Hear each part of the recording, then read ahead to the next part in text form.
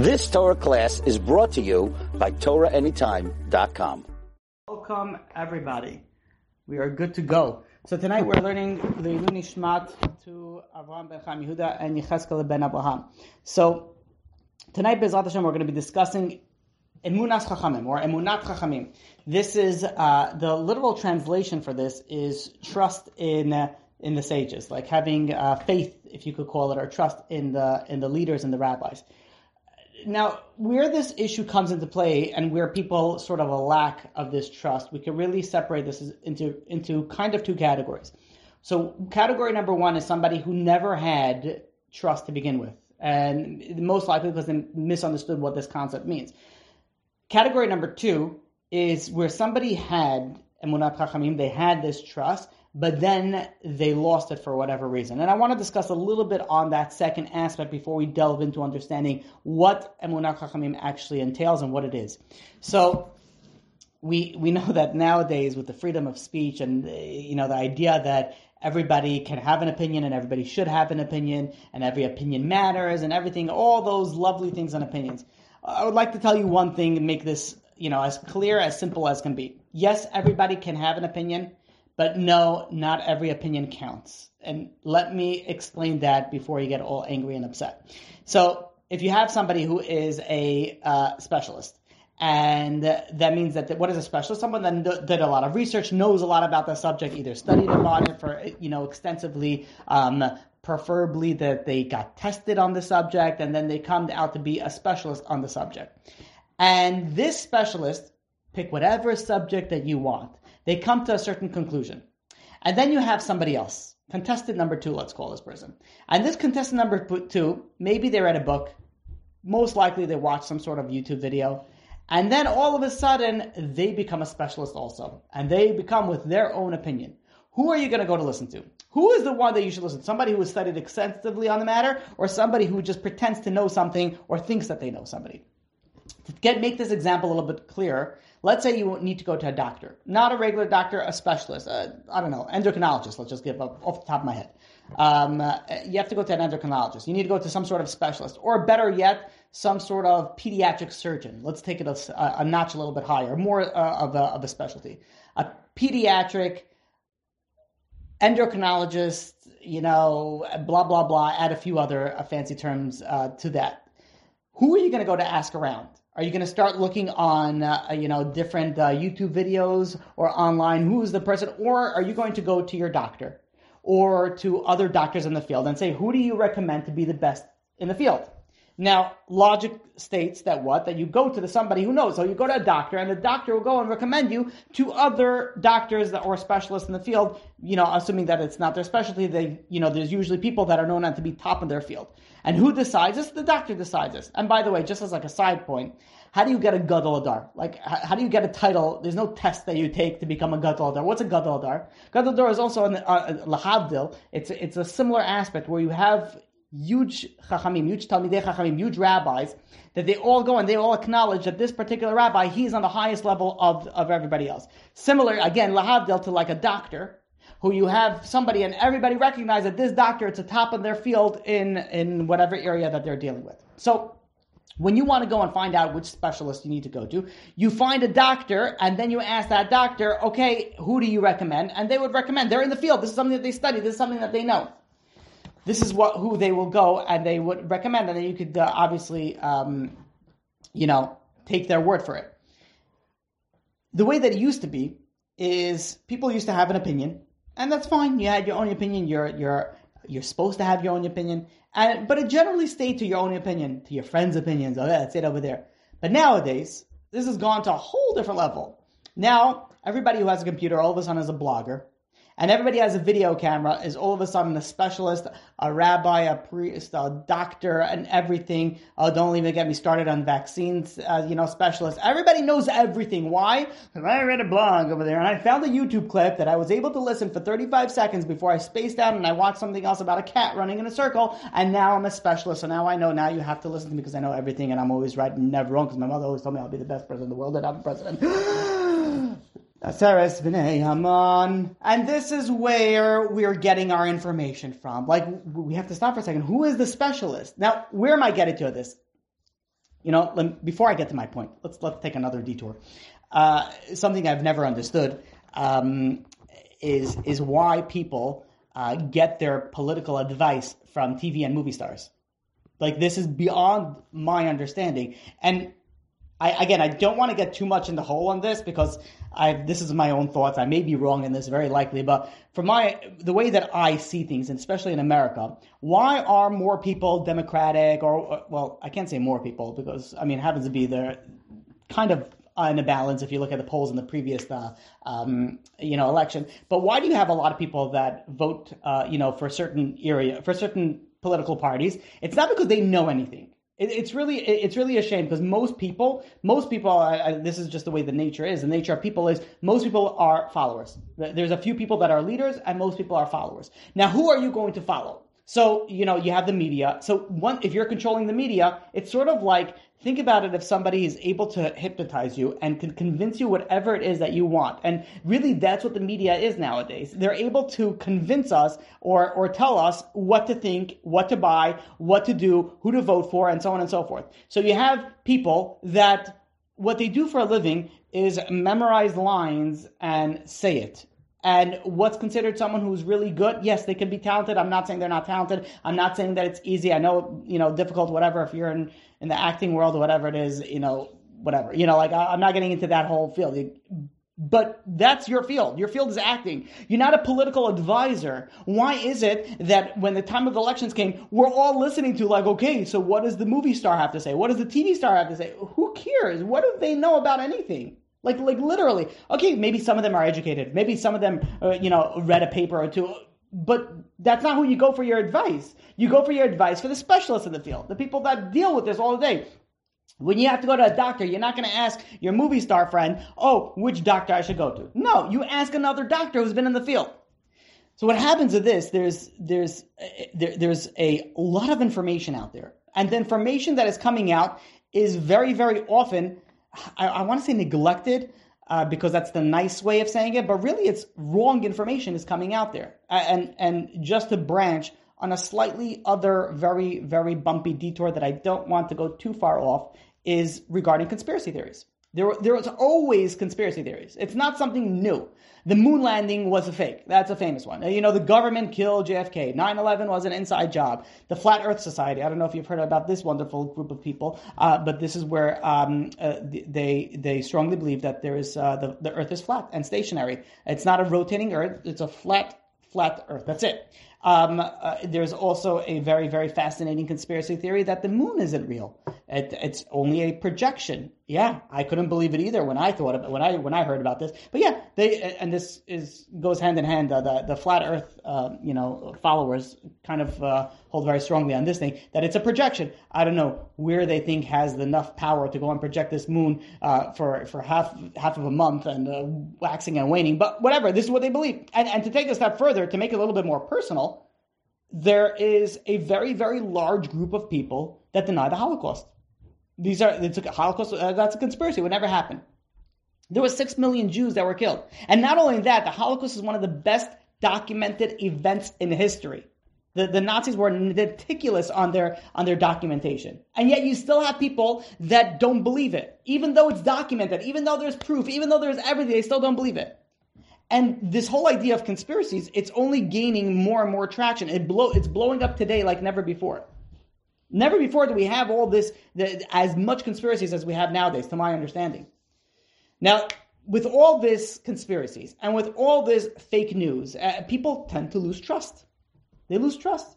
And sometimes rightfully so. I can't blame them. After all that you see that goes on, how do you blame, a news network that are proven time and time again that they're wrong and they're producing news that it's on the angle that they want to? So why should you start trusting anybody anymore?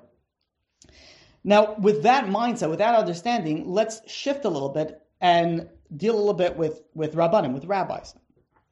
What happens? You have people that talk bad about Rabbanim. So generally, who are these types of people? Usually, again, not always, but usually these are people that don't believe in God, let's say, or were religious, went off religious. So again, all of a sudden they become a specialist. they write a blog, put out a video, they speak at this, whatever, these different publications that are coming out there, and the movies that are coming out there, and documentaries that are coming out there, all these things, because all of a sudden they know everything about everything, because I lived through it, and I know everything. Really, they know nothing, but pretend to know everything. So what happens when you start speaking bad about somebody? So even if you don't believe it, even if you go and you don't believe it and you don't, so let me give you a scenario. Let's say you're talking to somebody and somebody accidentally slips out. That person, Mr. A? Yeah, they have a huge anger issue. And you're thinking like, really, Mr. A has, it's so funny because I know him for like 700-800 years and I've never seen him get angry once. And I got, oh yeah, he has an anger issue. And it's weird. I always thought it was just the opposite. He was so patient, so kind, so calm, so collected. I've never seen that. And you don't agree with it. You don't accept what the person just told you, but it's in the back of your mind. It's there. Fast forward 2-3 years, and you're driving down the street, and all of a sudden you see Mr. A cut somebody off and looks like in a very, very stern look and be like, oh, I knew it. Here's his anger problem coming out. I knew it all along. All along, I knew that he had an issue. Be like, wait, you've never seen an issue before. And what happened? Now something got in his contact, so he was squinting, and he was trying to rush to the red light so he should be able to fix his contact. But really, because in your mindset, somebody told you way back that, oh, this guy's anger personality, it's very hard to take that out of your mind. So what happens is that even if you hear something that's false, that's wrong, that's incorrect, it stays with you. This is why, it's not one of the reasons, but one of the many reasons why Lashon Hara, Rechilas, Motzi Shema, all these things are like, even if you say like, no, I was just joking, I think it's very hard to take back something negative that you say about somebody else. Because it resides, it sort of lays dormant inside that person's brain, and it will pop up at whatever time in the future, and that could cause some drastic and radical changes in the way that the person interacts with the other person. So when you're dealing with people that go and they speak bad about everything else, you tend to go and you tend to start to, it starts settling in, it starts, coming in, it starts believing it in a little bit of a manner, even though there's no essence, there's no foundation to it. So because our society, we have this lack of trust, and I don't want to say only government, but it's anybody in a higher level than you. There's always a lack of trust. There's a little bit of a paranoia that falls in so many people. I used to think that it's only, a certain group of people have this certain paranoia that when someone's talking, in the distance and they're looking at you, they're talking about you, but the truth of the matter is, the more that I speak to people, the more I see that it's like a rampant, this is like a major situation. Like people are in a mindset where the people on the high are out to get them, people on the high are out to control them, people and this is where the conspiracies come in, and this is where the lack of trust comes in, and all this comes in together. This also has an effect on your Jewish life. And that's why I feel this topic is so important nowadays, maybe even more so that it was, a few years ago, where we have to understand the importance of Emunas Chachamim, the trust in our sages, the trust in our leaders. The Tiferes Shlomo goes and brings down that Emunas Chachamim is one of the most fundamental principles of our faith. And if a Jew does not believe in tzaddikim, this is what he goes. It's crazy. This is such a hard, I can only quote it from the Tiferes Shlomo. It says a Jew who doesn't believe in tzaddikim should not consider himself a Jew. That's the level that the Tiferes Shlomo goes and brings down. And, it's really a shame because these righteous people, the holy tzaddikim, there's an avenue of relief. Their blessing, their guidance is more powerful than we can imagine. The idea of understanding what is Emunas Chachamim. So the Gemara in Ksubas, page 103b, goes and says that, tzaddik geizer, HaKadosh Baruch Hu mekayim. When a tzaddik decrees, Hashem fulfills that decree. You understand that level? That when you have somebody that works on themselves their whole life, reaches to such a high level of purity, they have the power to, in a certain extent, that when they make a blessing, when they bless somebody, when they decree something, that God will go and even if it requires a miracle, will change reality to make that blessing come true. And the Gemara Moed Katan in 16b goes and furthermore and says that tzaddik has the power to annul a divine decree. There's a crazy power that God, HaKadosh Baruch Hu, gave to the tzaddikim. Now, when Hashem created the world, He dispersed the neshamas, He dispersed the souls of all the righteous people throughout the generations, throughout the ages. And each generation has a select few of very, very holy, righteous people until the coming of Mashiach. These are the leaders of the generation. These are the holy peoples of the generation. Their powers are unfathomable. The powers that they have. Obviously, they are the most humble state possible, so they don't, express the powers that they have, or even know the extent of what their powers have. But they have tremendous amount of power. However, there is a condition, and the condition is that the powers of tzaddikim, the powers of the righteous people, the way they become effective, the ratio of their effectiveness, their fulfillment of their blessing, directly corresponds to the level on how we strongly believe in their power of tzaddikim and emunas chachamim. And let me explain that to you with a story. It's a little bit of a hard concept to grasp, but it's a fundamental concept, and it's an amazing concept. So a woman once approached Rebbetzin Kanievsky. And she approached Rebbetzin Kanievsky, and this woman was pregnant, and the baby was in a breech position. The baby was not in the right position.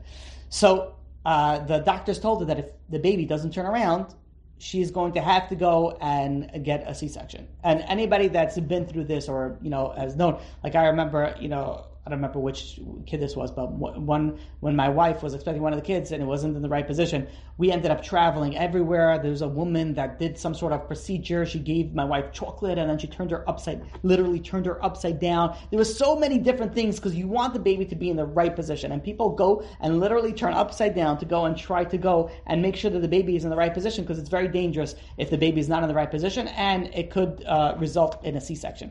So this woman goes over to Rebbetzin Kanievsky. And Rebbetzin Kanievsky goes over to her, and she tells her, check all your sfarim in your apartment and make sure that they're the right side up. So the woman said, okay, fine. But the woman misunderstood her. The Rebbetzin Kanievsky, she said, check all your sfarim. Your sfarim is your holy books. Make sure that they're right side up. But the woman heard sirim. Make sure that all your sirim is the right side up. Sirim is very close to sfarim in Hebrew, but sfarim means books. Sirim means pots. So meanwhile, this woman goes to Rebbetzin Kanievsky, and Rebbetzin Kanievsky says, go make sure that all your pots are on the right side up. And she says, okay.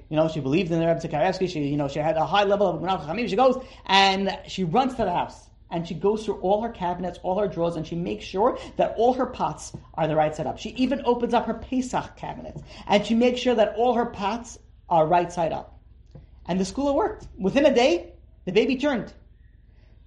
And there was no need for surgery. So she was so happy, she told a few of her friends. She says, you're not going to believe this amazing story. She says, the baby was upside down, it was breech position. I went to the, Rebbetzin Kanievsky. She told me to check the pots, and then I checked the pots, and I moved all the pots around, and that's it. And the baby, and they were like, well, wait, did you just say pots? And she was like, yeah, the Rebbetzin Kanievsky told me to take the pots and make sure they're upside down. And they were like, Rebbetzin Kanievsky told you to check your pots? And she's like, yeah, she told me to check my pots. And they started laughing and be like, are you sure she said to check your pots? Because what does pots have to do with the baby? Like, what does that even make any sense? I just I don't know, that's what happened. That's what and I did that and it worked. So she's like, the friends go to her and be like, you should go back to Rebbetzin Kanievsky. Like, that doesn't make any sense.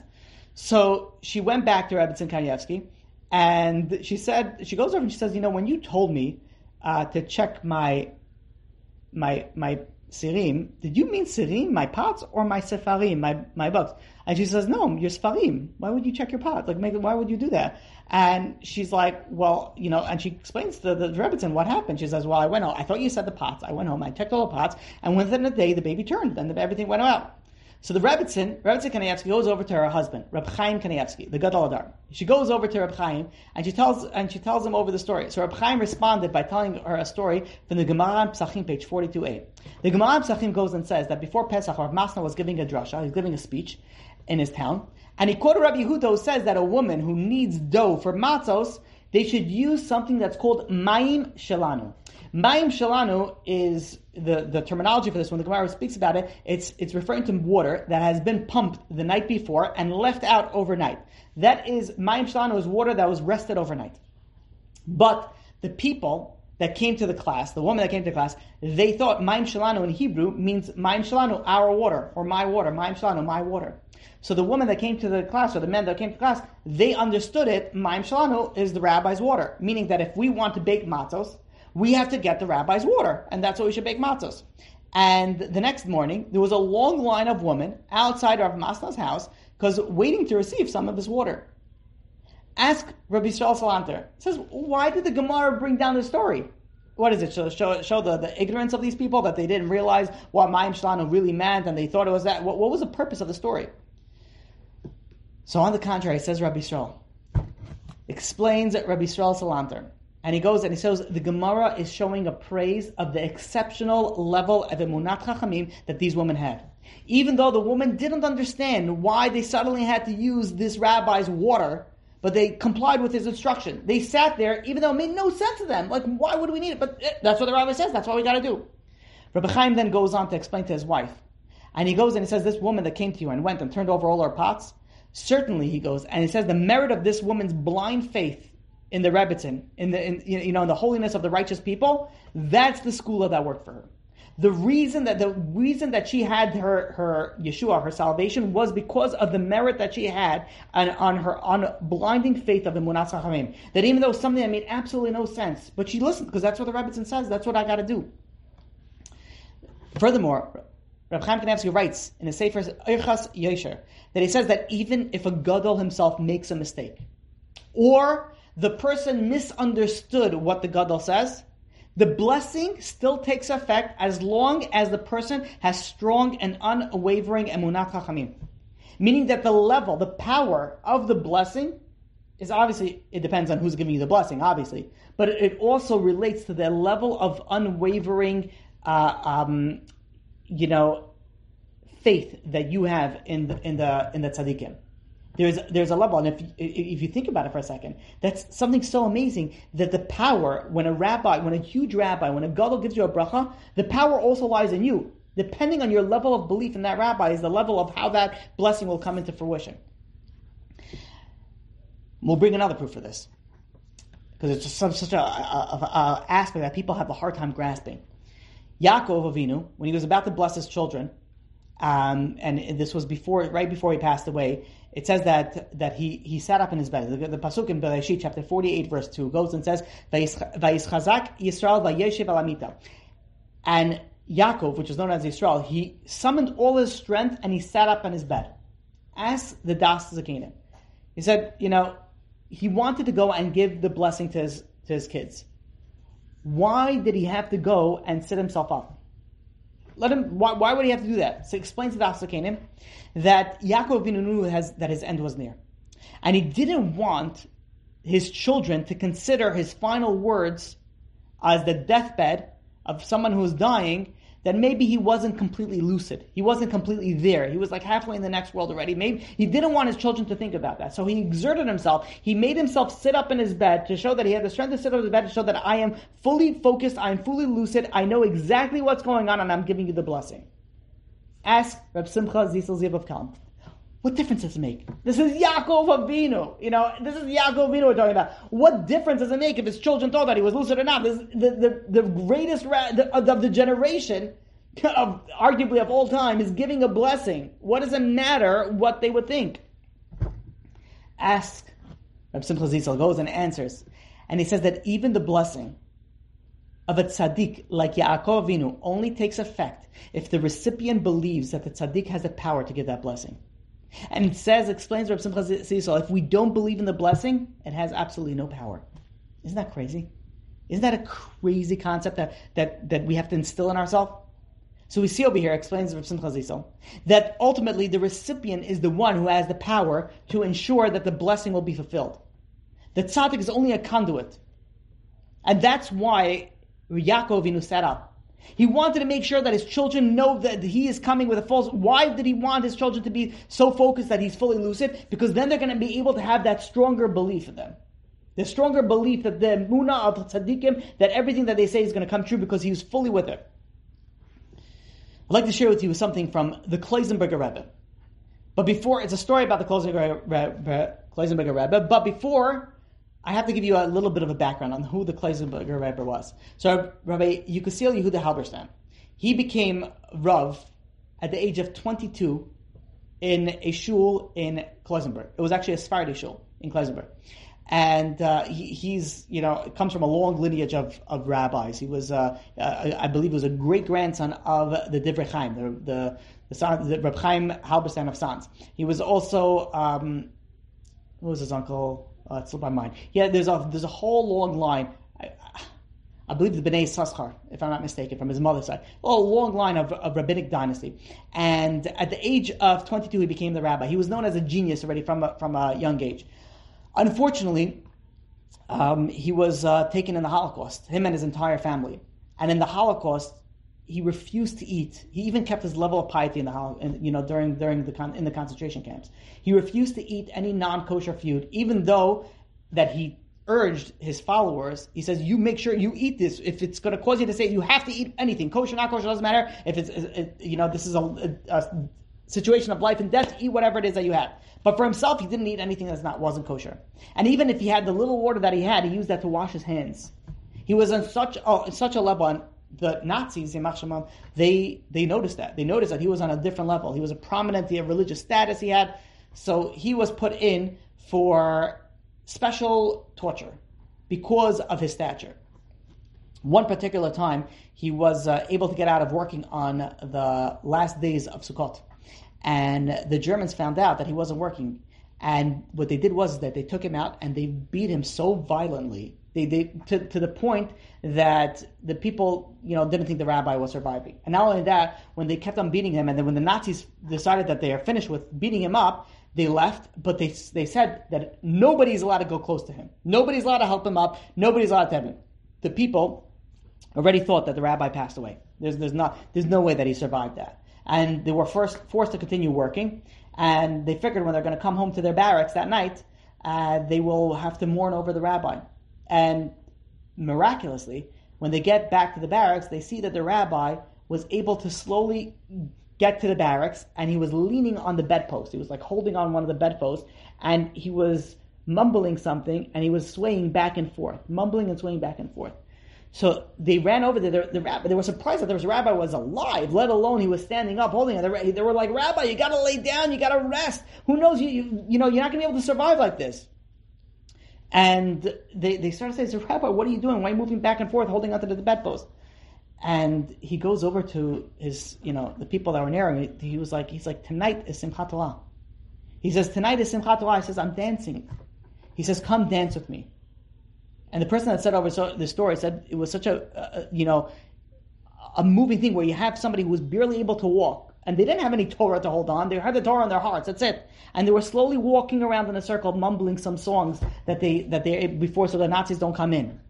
This is who the Kloisenberger Rebbe was. Taking you a step further, realizing that when he was in the concentration camp, he said over that one day he was shot in the arm. And he was shot in the arm, and he was afraid to go to the infirmary because he realized that people that went in the infirmary never came out alive. So he decided that he's going to have to heal himself, figure something out. But he got shot in his arm, so he took a leaf.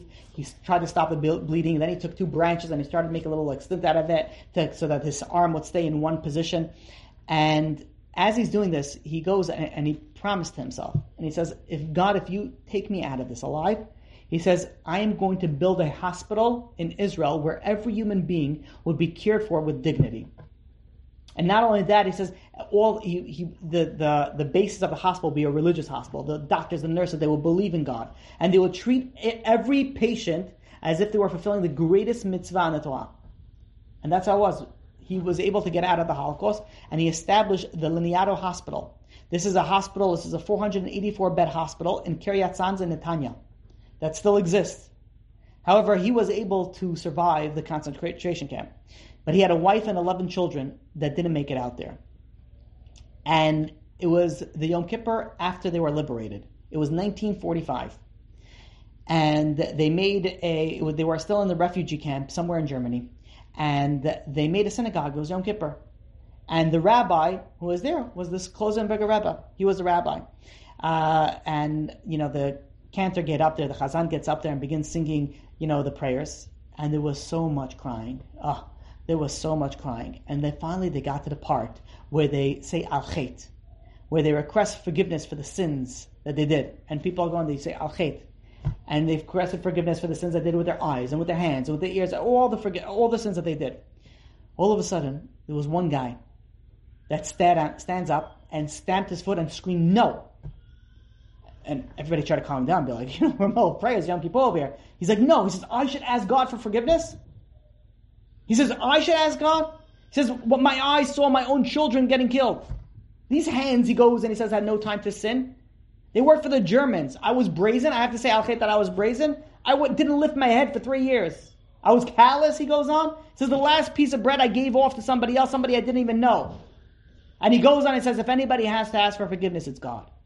And everybody was like taken aback, like, what do you say to that? So they turned to the Klosenberger Rebbe. And this is how I read the story. The Klosenberger goes and he says to them, I hear you, you're right. And everybody burst into tears, burst out crying. And then when a few minutes go by and the crying subsided, the Klosenberger Rebbe goes and says, but I want to tell you why I am asking God for forgiveness today. He goes and he says, in our camp, the guards used to amuse themselves. And every morning, they would play this crazy sadistic game. They would take 5 random inmates, and they would pile on us a load of bricks. And there was a steep flight of stairs that this inmates would have to climb up in front of everybody. And if one brick would fall, they would replace it with 2 more bricks.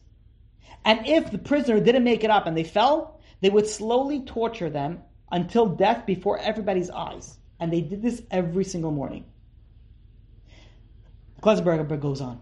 And he says, it was unbearably cold. Our clothing infested with lice.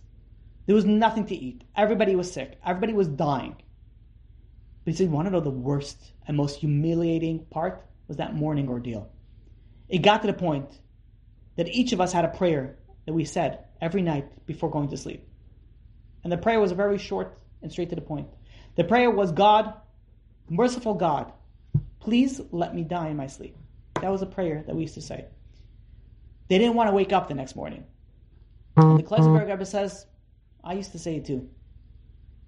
And he goes on and he says, that's why I'm asking for forgiveness. That is the sin that I'm confessing on this Yom Kippur.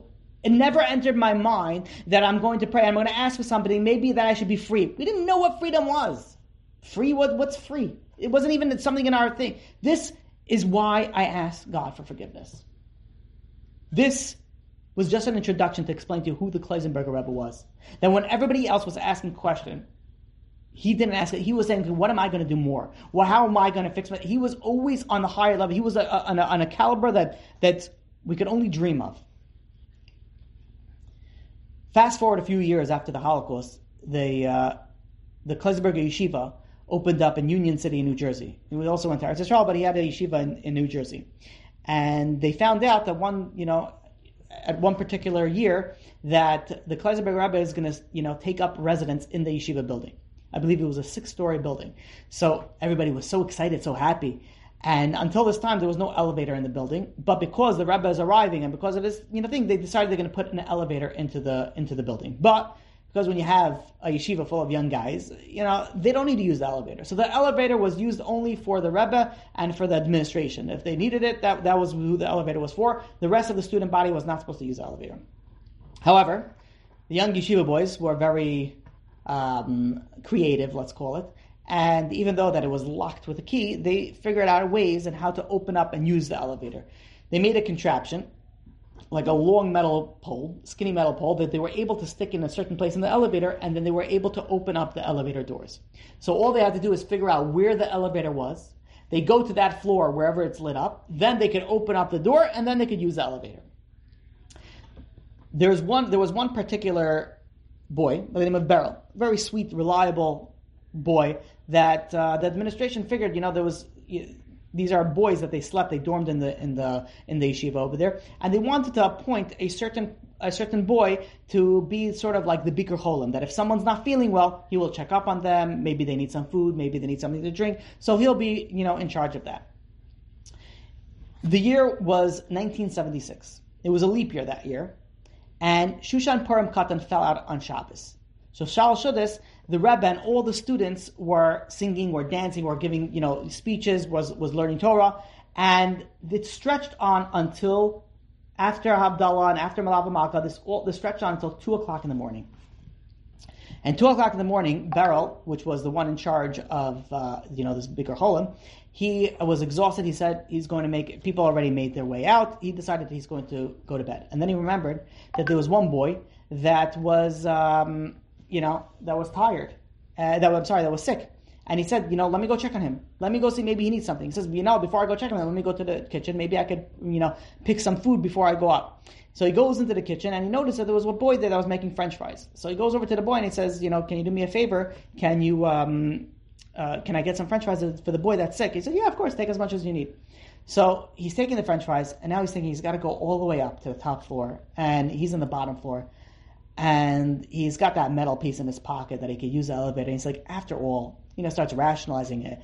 It's a mitzvah. It's for, it's 2:00 in the morning. I should use the elevator. After all, it's only right that I should use the elevator.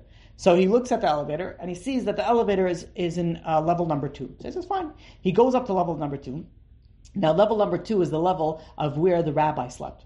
And that's why they made sure that all the lights were closed. There was no sound of this. The rabbi, in the few hours that he was able to rest, he had the peace and quiet. It was pitch black. And he says, okay, that's normal. This is the rabbi sleeping. So he quietly makes his way to the elevator. He sticks his little, thingamajiggy, his little contraption into the elevator, opens it up, and he notices the elevator is also pitch black, which also made sense. Probably the light bulb, went out. And he opens up the doors. He goes and he takes his first step into the elevator. The problem is, before he could realize it, he realized that there was no floor to the elevator. And before he could think twice, he was plunging through the elevator shaft. And he fell down until the bottom floor with a huge cloud of dust. And he felt like this cracking sound on his feet. And he started, there was some screaming. The boys came rushing. Be like, what's going on? And he's sitting over there in the bottom of the elevator shaft, screaming in pain. And the boys run in to be like, is everything okay? Are you okay? And they jumped down into the elevator shaft. They went down to the first floor. They opened up the elevator and they jumped down. And they hoist him up. And they call the ambulance. They call 911. They call Hatzalah. What happened is that the elevator was broken. And they didn't know the elevator was really on number 3. And the light said it was on number 2. And the boy didn't know that. Nobody knew that it was broken. They weren't supposed to use it anyways. And the boy fell right through to the bottom. And Hatzalah comes and they rush him to the hospital. They get to the hospital and right away they bring him through x-rays. They give him some pain medication. They see like there's something really, really wrong. And they go through all these diagnostics and they come out, they realize that his feet were shattered. And they predicted that he's never going to walk again. But that was only the minor problem of all of them. He had another life-threatening spinal injury. There was a vertebrae that broke. And this vertebrae, was pressing on his spinal cord. When the parents finally came to to see him, the boy in the hospital, he call the Rebbe, call the Kloisenberger Rebbe. So they go, it was at this time close to 4 a.m. They call the Rebbe goes and hears what's going on. And he goes over to him and says, you must move your son immediately. He says, take him to the hospital of joint diseases. They are expert on every single joint in the human body. They're better equipped to help bring your son to a complete refuah shlema. Do not stay where you are. So they said, okay, that's what the Rebbe says. They go over to the doctors and say, listen, we want to move him to this hospital. And the doctor was like, move him? He's like, there's no way this person can be moved right now. His spine is in such bad shape that if you move him, he could die. He needs to remain here in the hospital on a traction, sort of like a stretching machine, for the next 9 to 12 months, and after that, maybe we can operate. He's bounced between life and death. So the parents are like, oh, okay, they call back to the Rebbe. The Rebbe, said, the doctor says it's life and death, we can't move him. They don't allow us to move him. So the Rebbe goes over to them, and he says, the x-ray is wrong. He says, you have to move your son immediately, and he goes on, he says, I take full responsibility for his recovery. When the boy heard that this is what the Rebbe wanted, he insisted on his parents to follow the rabbi's advice. And he goes over to his parents and he goes over to the doctors. I'm already over 18. He says, I insist that I be taken to the hospital, the Rebbe said. I'm willing to sign any documents they want, but I am listening to whatever the Rebbe said. So against all doctors' protests, they went and they brought an ambulance and they transported the boy to the hospital. The boy goes and says, the Beryl goes and says that every time they went on a pothole, there was a little bump. He says, I felt like I was going to die. The pain was so bad. He says, but I kept on reiterating. He says, the rabbi takes full responsibility. The rabbi takes full responsibility. That's what he said. They arrived at the hospital, and this hospital took another x-ray. And they were able to compare both x-rays, and they were slightly different. But that slight difference was a difference that determines between life and death. In the new hospital, the doctors examined him, and they said, yes, your feet was indeed shattered, and he's not going to be able to walk again. But when it came to his spine, where the previous hospital thought it was a life and death situation, they realized that it was not as serious as the original diagnosis. For the next few days, this boy was in intensive treatment. And miraculously, after about 1 week, he was able to leave the hospital with a brace on his back. And he went out in a wheelchair. And by this, there was like nothing short of a miracle. Even the doctors didn't believe it. Purim was 3 weeks later, and his parents wanted to spend the holiday with them. But the boy says, "No, I have to go to the Rebbe on Purim." He says, "You should still be in the hospital for like another 9 months, 11 months. What do you mean you're going back to the yeshiva?" He says, "I need to be with my rabbi." So they saw that they couldn't, convince him otherwise. So they made arrangements to bring him to to his rabbi in Union City. However, when they got to the yeshiva, the elevator was still out of commission. So they had to call a bunch of boys, and they helped him, and they carried him up with the wheelchair to the 4th floor. And there the rabbi was making his Purim tish, his Purim Suda. And the barrel was wheeled over next to the rabbi. And the rabbi looks at him, and he goes to him in Yiddish, and he says, the wheelchair is a good costume for Purim. But the day after Purim, you're going to walk. In his mind, Beryl, there was no question. He was walking after Purim. Even though the doctor said there's no chance, he's not walking after Purim. But in his mind, he's walking a day after Purim. He was there for a short while, then he went back home. The next morning, the morning after Purim, Beryl woke up. He says, that's it. The rabbi said, I'm walking today. It happens. With, like this full-on energy and full-on like enthusiasm. He gets out of his bed, and he falls straight on the floor. And he felt as if his feet shattered again. It was so painful. Luckily, he had some carpet there. But he didn't want to start screaming out of his pain because he didn't want his parents to come in and to start worrying about it. But he sat there for a half an hour. He couldn't move. The pain was unbearable. Finally, a half hour goes by. He felt he was able to move a little bit without feeling he was about to faint. And he slowly managed to raise himself and pull him back up to bed. And he thought for a second, says, you know what, maybe I misunderstood what the Rebbe said. He's like, there's no way I'm walking. And he's going back with the conversation. He's like, no. He's like, wait a minute, the Rebbe was very clear. He said, no, the Rebbe said, I will stand on my feet and I will. And he went, and he very, very slowly, he rose himself from his bed, holding onto his bed with both his hands. He put his full weight on his hands, and he slowly picked himself up. There was 30 seconds, a minute, 2 minutes. Finally, he's standing up there with full weight only on his hands, but his feet are standing on the ground. And then slowly, he puts a little bit more pressure on the feet. And in a period of several hours, he fought the pain like unbelievable. He was able to take one step after another step. He walked like an old man, but he was able to take one step after another. And he kept on putting it back in his head, the Rebbe's words. The wheelchair is a good costume for Purim, but you will walk a day after Purim. And the day after Purim, he was walking. A few short weeks later, where the doctors thought that he would never walk again, and quite possibly die, he was able to walk unassisted. His shattered feet recovered against all odds of the doctors, and the doctors saw it as a complete miracle. Beryl, on the other hand, didn't see it as a miracle. He says, what do you mean? The Klosenberger Rebbe, the Rebbe take full responsibility. He says there's only one possible outcome. The Rebbe promised, and that's what's going to happen. That was the level of somebody has a munach. This is something that the doctor said, there's no chance. There's nothing. But the Rebbe said there's a chance. And again, there is a reason why I gave you the introduction of who this Rebbe was, what the level of this Rebbe was. Look at the power of an Emunat Chachamim. I want to share with you something about Matisyahu Solomon. Rabbi Tziel Salman goes and explains on the prayers on Rosh Hashanah, we recall Avram's great dedication, that he sacrificed Yitzchak. And on the day of Rosh Hashanah, we remember, we read over the Akedas Yitzchak, where Avram was going to sacrifice his son Yitzchak, and Yitzchak was going to sacrifice his life, what? To God, for God.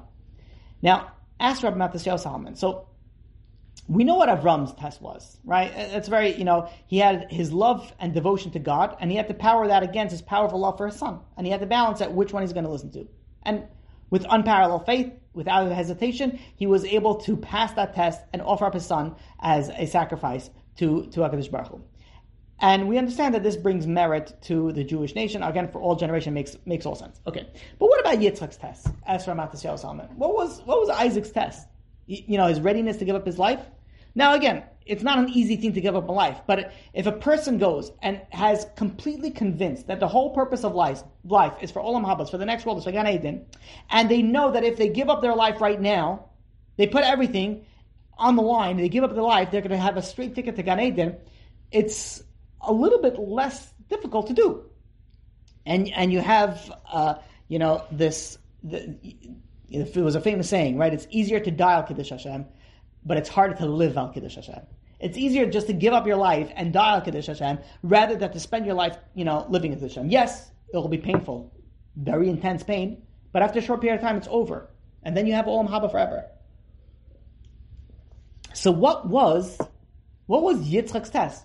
For that brief moment, he had Avram was teaching him. Avram was his Rebbe, was the most righteous person alive. The whole purpose of him being in this world was for the next world, and here he has a golden ticket straight to the next world. So ask Rabbi Matisyahu Salman, what was the test of Yitzchak? What was the test?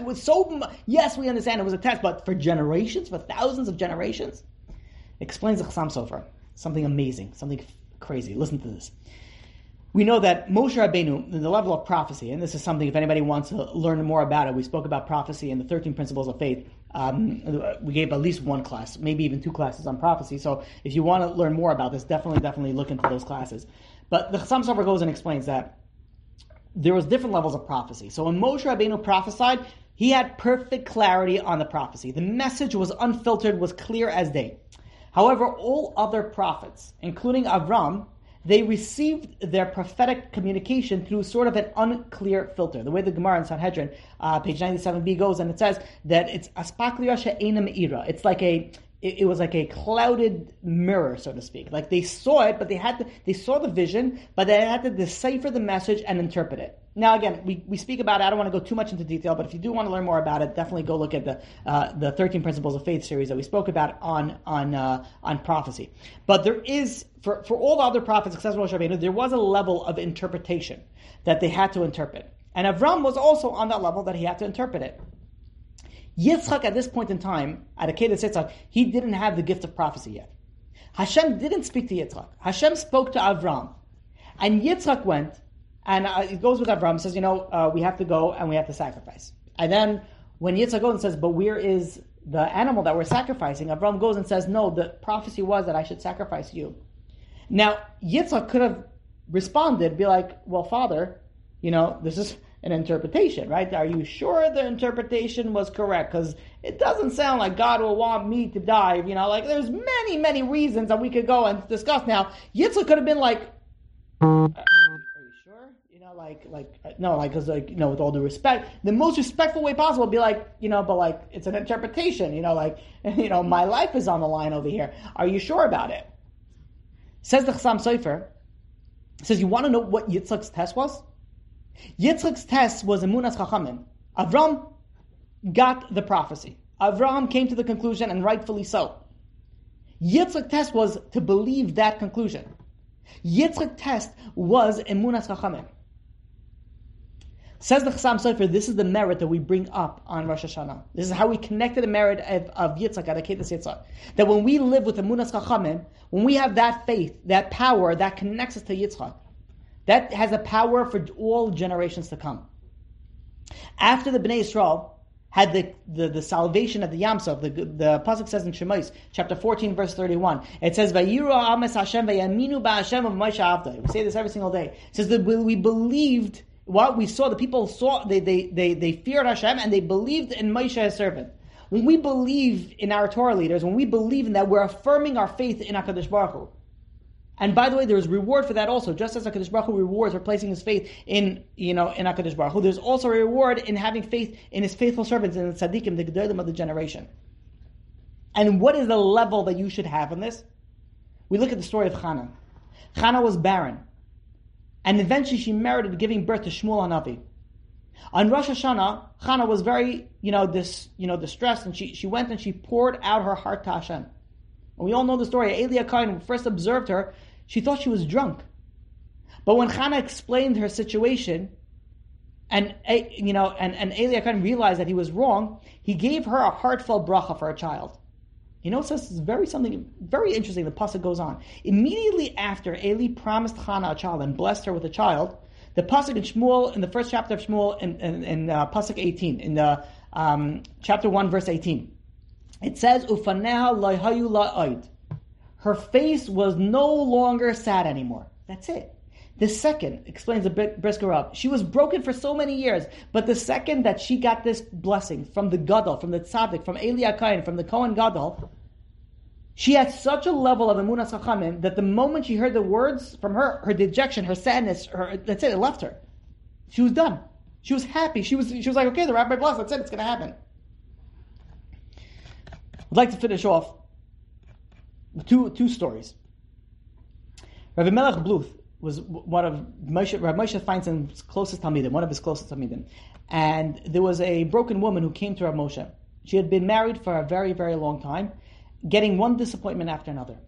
Every year, she goes to her husband, go get a blessing for Rabbi Moshe Feinstein, Gadol Dar. And he goes over, Moshe blesses them for a child, but so far, nothing came in yet. So the woman decided she had enough. She goes to Rav Moshe Feinstein and brazenly demands that Rav Moshe decree. And she goes and says, the Gemara on Tainis goes and says that the power of a tzaddik geyser, HaKadosh Baruch Hu Mekayim, a tzaddik decrees and God will fulfill that decree. So she goes over to Rav Moshe Feinstein and says, I want you to decree that I'll have a child. Rav Moshe Feinstein taken it back and says, I should decree? Rav Moshe Feinstein was one of the most humblest persons. He says, what strength do my words have? But she insisted. She begged repeatedly, yes, you can decree, you can decree. Rav Bluth, he was observing the scene. He tried to calm the woman down, but Rav Moshe said to him, no. The woman started crying hysterically. Rav Moshe said, let her cry. Let her cry. Rav Moshe felt that it's emotional healthy for this woman to go and let it out at this point in time.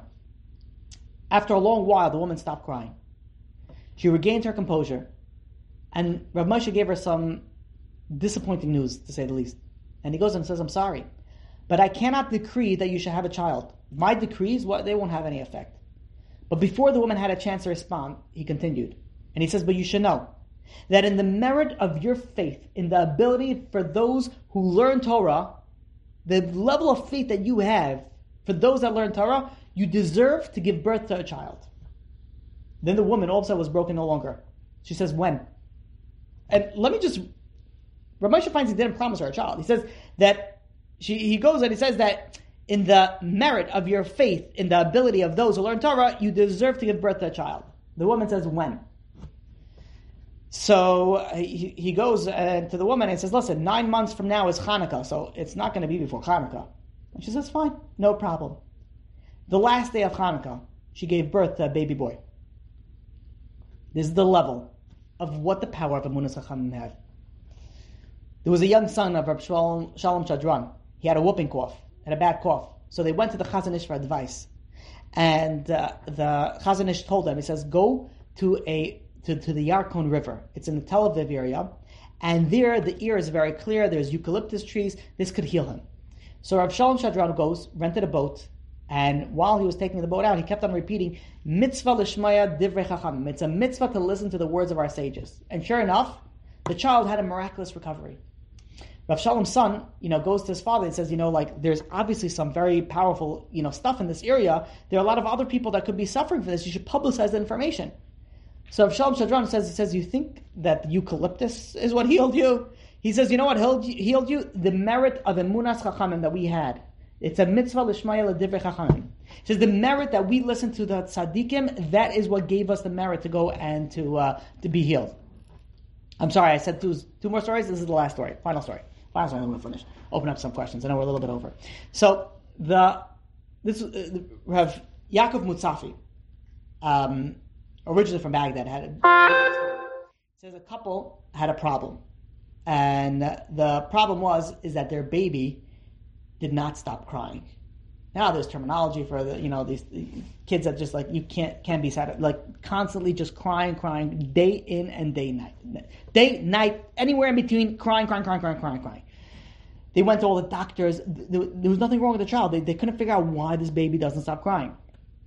The frustration of the parents mounted up, that they could not eat, they cannot sleep. They were walking on pins and needles and eggshells. They were beyond themselves. What bothered them most was like this child was suffering. There's something wrong with the little baby doesn't stop crying, and then how could a mother hear a little baby non-stop crying?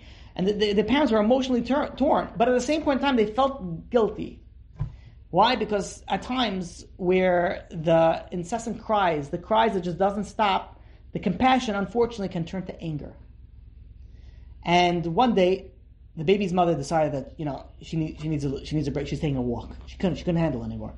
She took a walk. She was hoping the fresh air will calm her down, have a little bit more patience with the baby. While she's out walking in the marketplace, she sees on the floor a page that was torn out from the Chumash. So she bent up, picked it up, and gave it a kiss. And she's thinking, she says, maybe God is sending me a special gift. Maybe this holy page is what's going to bring my child to recovery, and it's going to cause the crying to cease. So she quickly goes back home. She placed a piece of paper carefully on the table, and with tears in her eyes, she starts praying. And she says, Ribbono shel olam. He says, Master of the world, God, HaKadosh Baruch Hu, I'm a simple woman. I don't know how to read. I don't know what this says. But I know that the paper that I picked up comes from your holy Torah. Please, I beg of you, let this heal my child. Let this be a healing amulet for my child. She then takes out the paper, rolls it up, puts it in a tiny compartment, and puts this around the child's neck. Within moments of this necklace going on this child's neck, the child falls asleep, calm as it. And from that moment on, the child's behavior changed drastically. The crying stopped. Even, the little chubby face even had a smile here and there. And for the first time in months, the mother smiled as well. The father came home later that evening, and he immediately noticed there was something different in the house. Like there was the sense of peacefulness, calmness, something that he wasn't used to. And he's like, his wife was sitting there smiling, happy, and usually that should be the right way, but in this situation, he's like, "What happened? What's going on here? That's not the usual." And she tells him a story. She says she was walking in the marketplace and she came across this piece of paper and she made this into an amulet, and look at it, it worked. And he's like, "That's unbelievable." He says, "Let me see the piece of paper." So she takes out the piece of paper and she hands it to him, and he looks at the piece of paper, and all of a sudden his hands begin to tremble, and he's like, "What have you done?" He's like, "This is a page from the Torah. It is a page from the Torah, but it's all the greatest curses that are going to befall upon the Jewish people. This is in the 28th chapter of Devarim. This is exactly the opposite of what we need. This is what you put on his head." His wife turned pale. She's like, "How am I supposed to know? I don't know how to read. I can't read Hebrew." Rav Mutzafi goes and concludes the story. And he says, this is the power of Emunah Pshuta.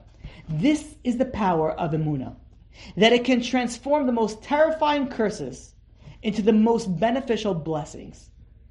We never realize the power that we hold inside of us. We always look at other people. They're the ones that are going to save me. They're the ones that are going to help me.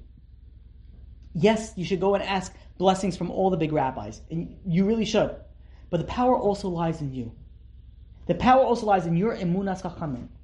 The next time that you get a blessing, it also depends on the power that you have of what you're going to go and how you're going to believe it. The power of emunah is so, so strong. Let us not take this to waste. Let us take this into our heart, into our consideration. We could change our life. This has a power to annul decrees.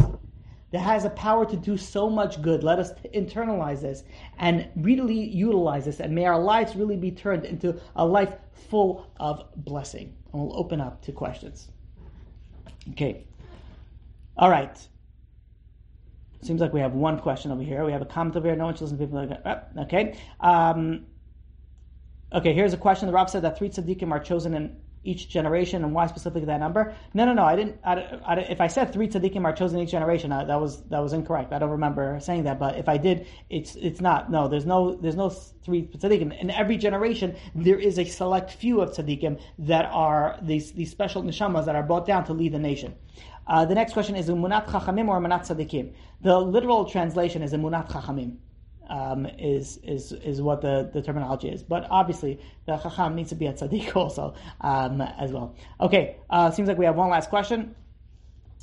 I know that if a tzaddik decrees something, it will happen, but if the tzaddik decrees something bad, can you have emunah that it won't happen if you do tshuva? So this is a very interesting question. So in a sense, yes. So let's take this, and I'll explain this in a different way. If in a way of a prophecy, that even if there was a prophecy that a prophet, meaning a real prophet, we don't have it nowadays, but in the times when there was prophecy, if a prophet decreed something that was supposed to happen and it was supposed to be bad, you don't have to believe that will happen. If you go and you do tshuva, that could avert the decree. And in fact, this is something that doesn't nullify a prophet, meaning that if a prophet decrees something and it doesn't come to fruition, it'd be like, okay, must be he's not a prophet. No, if a prophet decrees something good and it doesn't come, yes, then it's a problem. But if a prophet decrees gives a prophecy of something bad and it doesn't happen, that doesn't mean that it was a wrong prophecy. It was most likely a right prophecy. But if people do tshuva, you could annul that decree. So the same thing, nowadays. Next question: do we know who these special tzaddikim are? Not all of them, because some of them are hidden. But we know the Gedolei Ador. We know Reb Chaim Kanievsky. We know the leaders, of the generation. The Reb Gershon Edelstein. We have Gedolim of the generation, and these are the people that we know are, and then there's also the hidden ones. Okay. Another thank you very much. Okay, another thank you. I appreciate that. Thank you also for joining. The next question. This is a little random, but I heard that the war of Gog and Magog can be referring to a spiritual war. Can Gog and Magog be referring to a spiritual war? I'm trying to think of how I could do this in a short way. There's a really long answer to this. So first of all, let's back it up a little bit. That if you really want to look, I gave a full series on Mashiach, and there I spoke about Gog and Magog. So it was a really long, heavy class on Gog and Magog. So I can't go through all that detail, but there is an aspect of where Mashiach could come, where it won't be as terrible as it can be, meaning that Mashiach could come in two different ways. It could come in a time period, the way that the Gemara goes and explains it could be in the right time, or it could be in a rush time. In the right time will be at the end of days, and that's when Mashiach is going to come. If it comes in that point in time, it could come in a way that it could be, a little bit more on the painful aspect, where Gog and Magog will be very physical. But Mashiach will come earlier, meaning that if we're on a level that we're on a spiritual level, that we're able to bring Mashiach earlier, that Mashiach that will come will be in a way that it's less horrific, less tragic in the Gog and Magog sense, as if it would come the regular time. I hope that I'm clear, because I'm trying to say it as short as possible. So in a sense, if that being the case, then yes, Gog and Magog could in a sense be something spiritual, because by going and fighting the spiritual battles, we're able to avert or avoid that terrible war of Gog and Magog. Okay, I hope that answers it. It's a little bit of a brief answer, but again, you could look more into detail into our Mashiach series. Okay, next question. Are these Chachamim sent down to help the generation, or can one hypothetically become one? So there is special souls that come down into this world. For example, like the Arizal came down this world on a high, very, very high level. But yes, people are coming down to this world on a high level, and then people can reach a high level they come back as a regular person, and they can reach a high level, and that also has the power. They are also on the category of Chachamim and Tzaddikim, and they could also have the same power as the other Tzaddikim. Okay. Next question. Okay, Mircham, I'll be able to attend the live class. All right. Okay, a question off topic. Not sure if this can be answered. Where in the Torah is it written what is going on today between Russia and Ukraine? Okay, so it's interesting because I was thinking about there's every time that there's a large situation of worldly proportions, there's always comes up that this is Mashiach and this is Gog and Magog and this is the final thing, and I. In the Torah itself, doesn't speak about the details of, meaning in the Chamisha Chamisha Torah, it doesn't speak about the details in details about Gog and Magog, but we have a lot of midrashim that does speak about it. And I didn't have a chance to look at this, but I do remember something regarding Gog and Magog. There is something that has to do with Russia.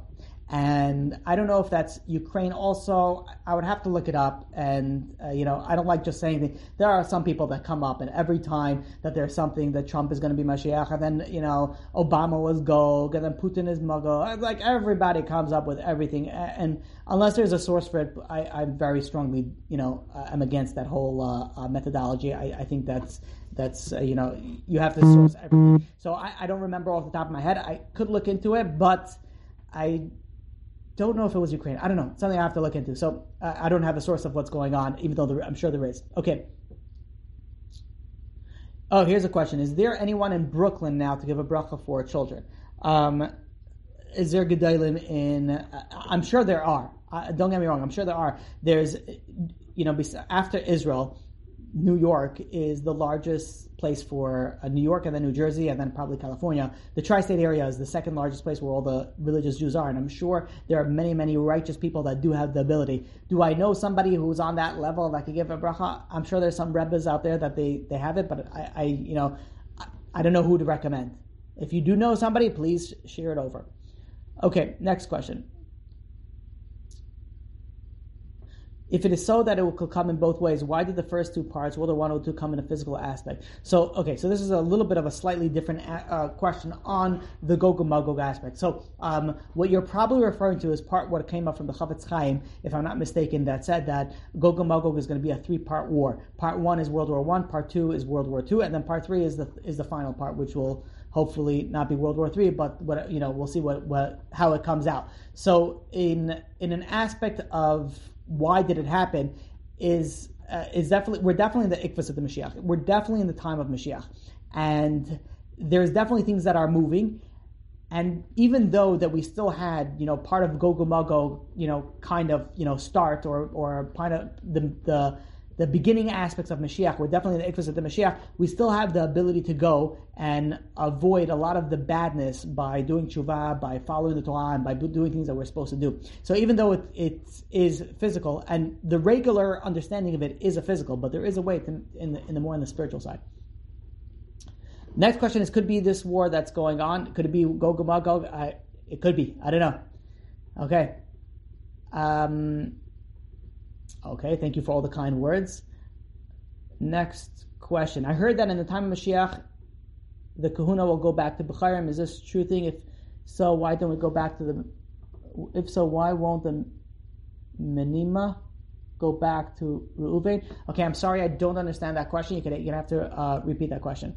Okay, next question. How come in previous generations some tzaddikim knew the 36-headed tzaddikim, but nowadays the humans, or the chachamim don't? I believe that's chachamim. So 30. There are, okay, so what we're understanding over here is there's 36 hidden tzaddikim in every generation.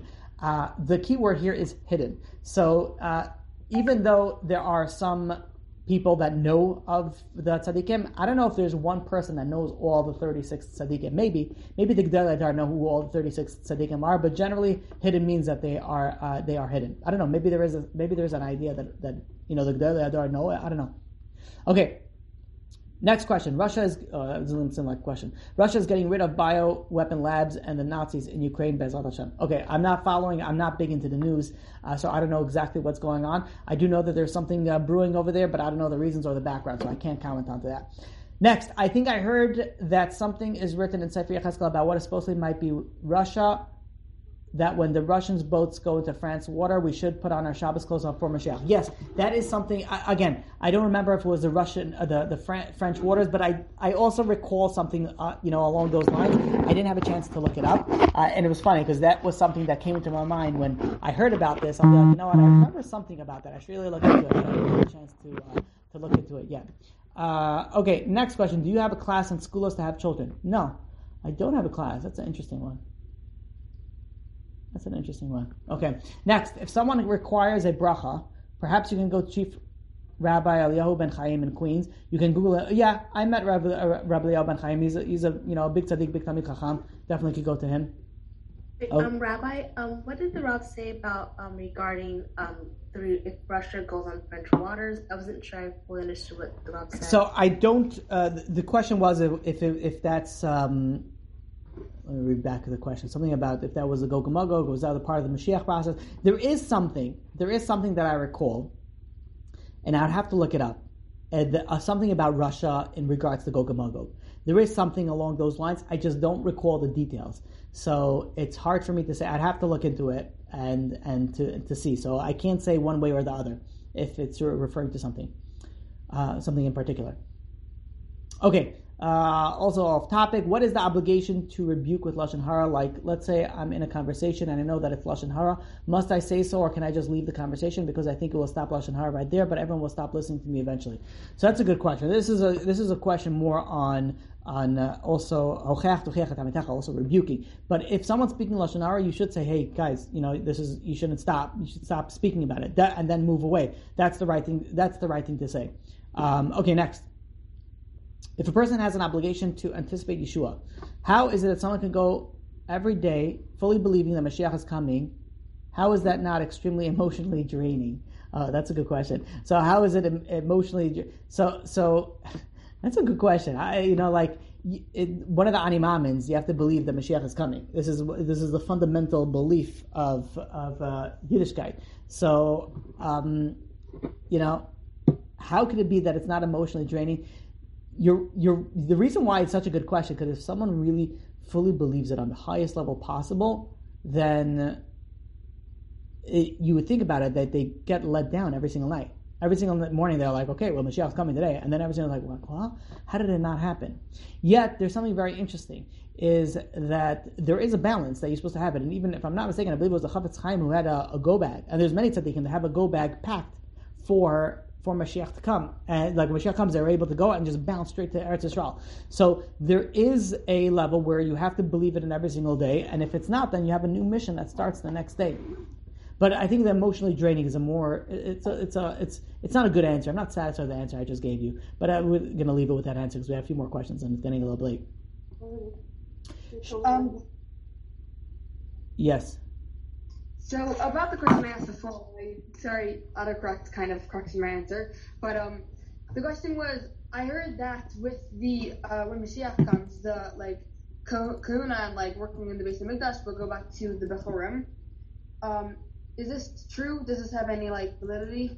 So there is an aspect of that. If my recollection serves me correctly, yes. There's a lot of things that will change when Mashiach comes. Also to the point of right now, we go according to, I don't know, to the level of your understanding of this, like in the background of this, but right now we go a lot like Beis Hillel. And in the time of Beis Hillel was more of a lenient type of view in the halachic aspect in the time of the Mishnah, and then there was Beis Shammai, which is more of a stringent view. Nowadays we go according to Beis Hillel in most cases. In the time of Mashiach will also be there's an opinion that says also we're going to revert to the time of Beis Shammai, to go according to the Beis Shammai. So there is going to be changes in it. The aspect of the Bechorim, that I remember reading that somewhere. But I don't remember the source off the top of my head. Just also, if so, then why wouldn't it go back to Reuven, who originally had the Kuna and Melucha? Why wouldn't it be? Because the time of when the Beis Hamikdash started, that's the way that it was. Well, oh, you mean the whole Shevet Reuven? Yeah, I'm saying since of the Faith Igal, that's why the Kuna went to the Levium because they didn't do it. But if they're getting atoned for that, wouldn't Reuben be atoned for whatever he did? Interesting. That's a good question. I have an answer, but I don't want to say it until I look it up. And it has to be with why the Becharim lost it. But it's a good question. I don't know. Got to look more into that. And also with the tzaddikim that I asked the question, that was me also. I wanted to know, like, back in the day when we had greater tzaddikim or whatever, like, they knew who the 36 hidden tzaddikim were, and they sent, like, people to get brachos. We have, like, stories and everything. But nowadays, like, we have amazing rabbis, of course, and they're on our level. But is there a reason why they don't know the 36 tzaddikim? So let's break that question up. Let's go, for example, at the time of Arizal. The Arizal was on a level unparalleled to, like, many, many people in his generation, and also in some previous generations to him as well. He was able to see everybody in their previous life. So yes, you had that. And you have tzaddikim that were able to go and say, go to this person and give him a special bracha. But to say that even in previous generations, 200-300 years ago, that the Gedolim knew all the 36 hidden tzaddikim, I don't know, maybe. I've never seen a source of that, so I can't say one way or another. They definitely knew a few. A few for sure. Yeah, even nowadays, I'm sure that they're aware of, like, a few. Like, people know tzaddikim. It's hidden from the public, but not from people in let's say, in the rabbi world. There's news that goes around of, like, righteous people. So yeah, I would say even nowadays, I don't see why that would change. And then one quick side question. I know that the tzaddikim of nowadays are, like, compared to our, like, they're on our level, so, like, we don't have the Chavetz Chaim because we're not on his level to have him. But does that also go for the 36 hidden tzaddikim? Because since they're hidden, they're not, like, interacting with us as much. So are they on their own level, or are they also on our level? I'm saying, like... Are you saying that are the tzaddikim on a lower level nowadays than they were in the previous days? What I'm saying is, like, the Gadol Hadar, we know that they get, the more lower generations we get, the lower, like, spirituality that they can attain or reach to or whatever. Like, we don't have the Chavetz Chaim, we don't have the Arizal, like you said. But does that also work with the 36 tzaddikim because they're not, like, always interacting with us because they're hidden? So is your question that are the 36 tzaddikim more hidden, or their power or influence is less? I'm asking if their, like, level of Emunah, it could be higher than what the Gadol Hadar are because they're hidden. What do you mean by their level of Emunah? I'm sorry that I was just not... What do you mean their level of Emunah could be higher? Meaning that our level should be higher for the hidden tzaddikim? No, what I'm saying is, compared to the level of the generation that tzaddik is in, is the level of the tzaddik. So is that also the same for the 36 tzaddikim? Oh, yeah. It's generally it's on the same... it's on the same aspect. Not to say that people can reach an extremely, extremely high level, but generally, yeah. Yeah, there is a Yeridus Adaris in that aspect. Thank you. That's why we listen to the rabbis of the previous generation. That's why Rishonim, Achreinim, there's different levels, especially in halachic, that actually comes into very, very practical applications. Okay. Next, a few more questions that are coming in, so we'll try to answer it really quickly now because it's getting a little bit late. Should we fear what is happening with this war? Technically, any war is not good, and the way that it works is especially when you're dealing with, again, I'm not well versed in what's going on in the politics and all this stuff, but whenever you're dealing with a war with somebody who has a nuclear power, and then there's other people that are going onto the other side, it's always dangerous. So is there something to fear? Definitely daven. That was all I could tell you. Hopefully nothing to fear, but listen, there's Jews in Ukraine. I hope that they're getting out, or they got out, but it's not a fun situation, and we should definitely fear for them, if not for us. Next, for having children, there is something to say. Thank you, Hashem, for not having children. Okay, a different school for gratitude. Yes, we're not going to get into that. That's just a simple school for anything. It's just being grateful. Okay, fine. Okay, next. Let's try to go just to the questions. I know that one shouldn't daven for a specific shidduch, but once a person is engaged or married, should we daven that it should work out? Married, definitely. Engaged is a good question. Maybe, yeah. That's a good question. I would probably say probably. Married, definitely. Okay, next. I want to reach high levels in my spirituality, l'shem shemayim, to the best of my ability, Be'ezrat Hashem. Not because I know that Mashiach is coming soon. I want to hop on the train, but I feel like that's starting to come into the front of my mind now. In the Russian-Ukraine conflict, what could I do? So, if you're striving to become better, and then there is sort of a catalyst that helps you become better faster, I don't know, even though it's, you want to do l'shem shemayim, but I don't see that as a bad thing. That's like somebody, like it's obviously not the same, but imagine somebody that goes and says, you know what, this particular speaker really, encourages me and really makes me want to be better, but then I'm becoming better because of, this inspiration. Maybe I shouldn't get inspired and I should work on myself and become better without inspiration. But the answer is, of course not. You should get inspiration. And if you're getting inspiration because of the situation, by all means, that's good. That's the right way that you should do. Okay, next. Rabbi, are we permitted to rebuke if we don't know if the recipient will listen? I've heard somewhere that we are not. Okay. So there is a whole level of rebuke. Again, if you do want, we gave a whole hour class and more on this rebuke thing. So I would recommend that. But in general, if you know 100% sure, that's a different story. But generally, you think probably they won't listen. But you should definitely say, hey guys, this is Lashon Hara, you really shouldn't be speaking about it, and then walk away. You don't have to be over there and be like in their face and be like, oh, I hear you're saying it. I think you should give that information and in the most respectful, nice way possible, not like in a mean, aggressive type of way.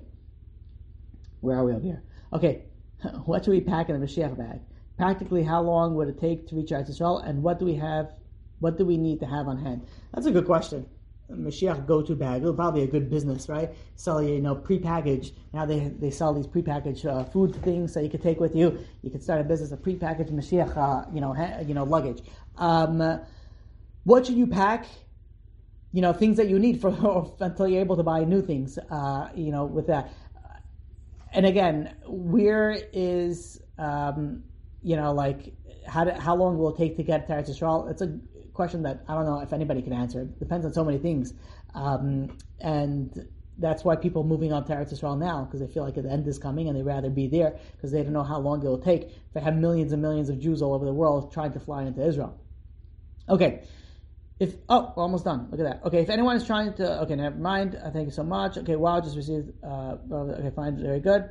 And thank you very much for posting that there's a shiri about rebuke for whoever was asking over there. Okay, so that was all the questions. Thank you all for joining. Until next week, may you all have an amazing, amazing, successful week. You've just experienced another Torah class brought to you by TorahAnytime.com.